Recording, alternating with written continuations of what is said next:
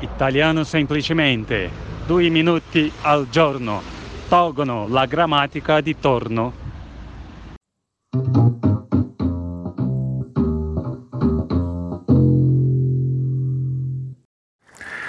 Allora, nell'ultimo episodio abbiamo detto che la grazia può essere data ed in questo caso dare la grazia significa salvare o perdonare una persona che è stata condannata a morte o alla prigione.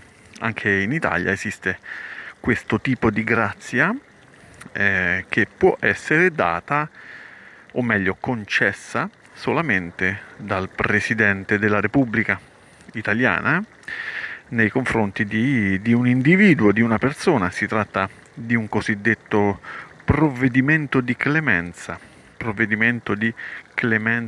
individuale ad una persona condannata ad una certa pena, viene condonata la sua pena, viene perdonata la sua pena, anche completamente. Ora, se questo è dare la grazia, quindi perdonare, è evidente che a ricevere la grazia è il condannato, la persona condannata. È evidente che dare la grazia è un atto di clemenza, direi un atto di bontà, cioè si fa qualcosa di positivo, si perdona una persona e lo si fa per il suo bene. A volte però si può fare del bene ad una persona anche uccidendola. Ecco, ecco allora che dare la grazia diventa dare il colpo di grazia. Dare il colpo di grazia. Normalmente un colpo di grazia è un colpo dato ad una persona che sta soffrendo perché è ferita, ad esempio, oppure perché ormai è incapace di difendersi, non ha più difese. Cosa possiamo fare per questa persona? Possiamo solo accorciare le sue sofferenze ed allora le diamo il colpo di grazia. Il colpo di grazia, È importante usare il e non un, perché il colpo di grazia è solamente uno, è quello che grazia il condannato, quello che dà fine alle sue sofferenze. Quante volte abbiamo dato il colpo di grazia, non so, magari ad un insetto che stava soffrendo. Una volta ho visto dare il colpo di grazia ad un cavallo che si era rotto la schiena e stava soffrendo molto.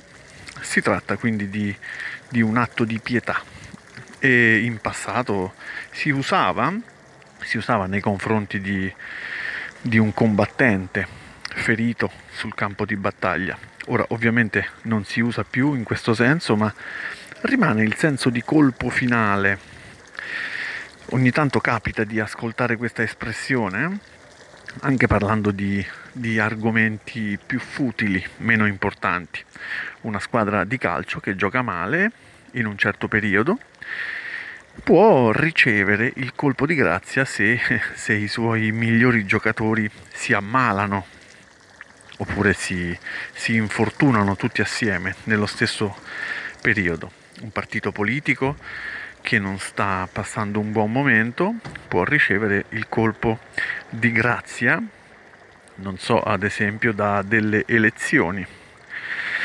Possiamo anche dire che se gli Stati Uniti mettessero i dazi, cioè le tasse, sui prodotti alimentari italiani, se gli Stati Uniti facessero questo, i prodotti alimentari che vengono esportati, portati negli Stati Uniti, questi dazi darebbero il colpo di grazia all'economia italiana che non sta passando un buon periodo.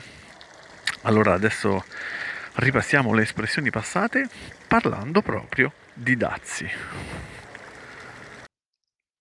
I dazi faranno male molto all'economia italiana.